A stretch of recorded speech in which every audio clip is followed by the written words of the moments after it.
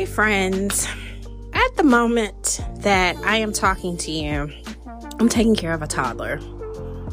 I am that mom who had a child in her 40s and toddlers are already rambunctious. But add to that a global pandemic and decreased options for childcare and just keeping my child safe, and it's another level of stress that I did not anticipate during the pandemic.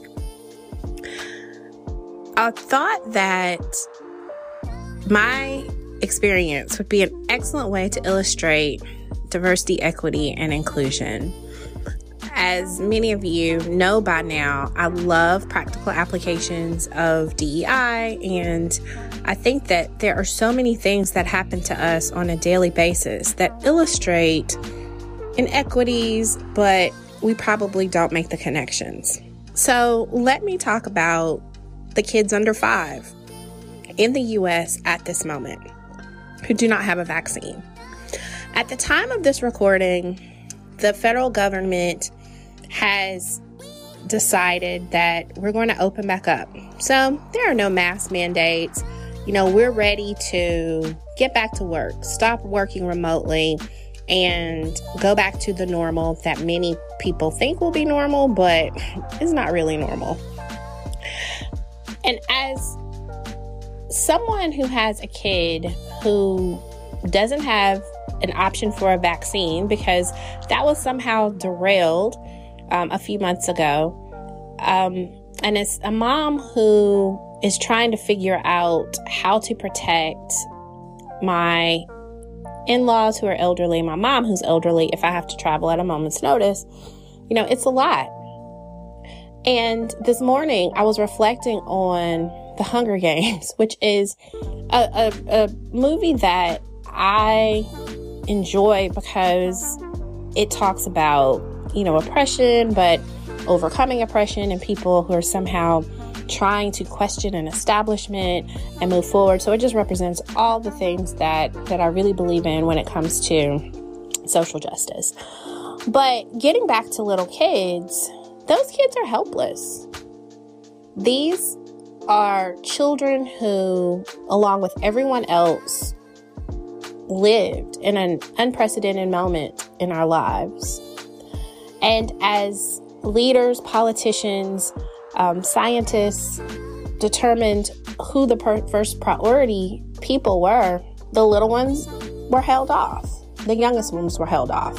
So at the time, we were trying to protect the most vulnerable, the older citizens, the people who are compromised. We wanted to get those vaccines because, of course, they look different depending on your age and so many other characteristics. But the young people were not affected as heavily as those older populations, so they kept being pushed to the back. Now we're at a place where the majority of the people have an option to get a vaccine, or they can move forward or mask, or we know a little bit more about the vaccine, about COVID, and we can control it a little bit better despite, the variations. But leaving the young kids behind helps us to illustrate some of these terms with diversity, equity, and inclusion.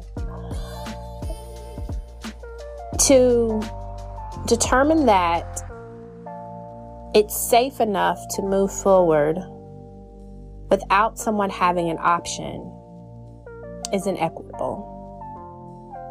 And in our organizations, there are people, the majority of people in the organization who say, well, the majority of us are okay. The majority of us don't have issues with whatever this problem is. So let's just move forward. The problem is now on the 1 or 2 people who say that they're uncomfortable. But guess what? Those people are still part of the organization. They still have to figure out how to live their lives and manage even when they're uncomfortable. They can't just go on like everybody else. And so often, that's the mentality that we have. There's not a solution. So that's another thing. Even if the majority of the people experience something a certain way, What is the option for the 2 or 3 people in your organization who may not experience it that way? You may need another solution. And are you willing to provide that solution? Does everyone have that option at the same time? Because guess what?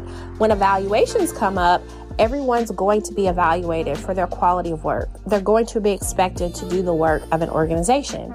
So that's getting back to the vaccine too. And you look at the people who also have to engage with the vulnerable population. Look at the parents, for example, and how we have to come up with solutions. And in many organizations, that's what happens. When the organization does not provide a solution for people who need assistance, for people who deserve assistance, for people who deserve the resources that the organization says that it has, then people are putting together makeshift solutions.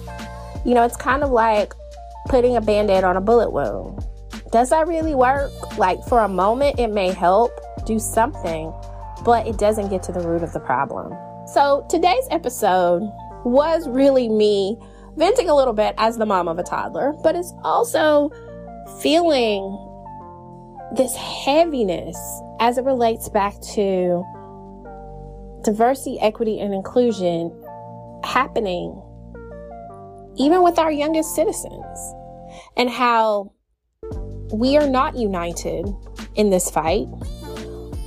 And someone, somewhere, in some position of power should have the sensitivity to say, we want to alert this population every day that we care, that we see, that we're working on something. We want to give someone a timeline. We want to say that these people matter just as much as everyone else, even as we think that we're going to move on and do business as usual.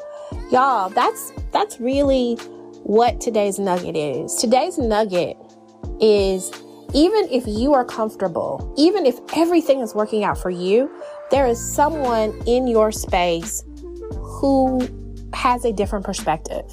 And if you are a leader, look at your policies, look at every resource to see if everyone has a chance to be as successful as they can be. Are you limiting someone's livelihood because you have decided that the problem is too hard and you don't have the energy to offer a solution? If you're that leader, check yourself. So today's affirmation is, I care about all the people in my workplace and organization. I care about all of them. Y'all, that sounds so simple, but sometimes simple isn't common. Simple isn't executed. Simple is not what people do. Just reflect on this, y'all. Get in touch with me at Dr. Monica Cox. Let's continue that conversation. Email me info@drmonicacox.com for consultations.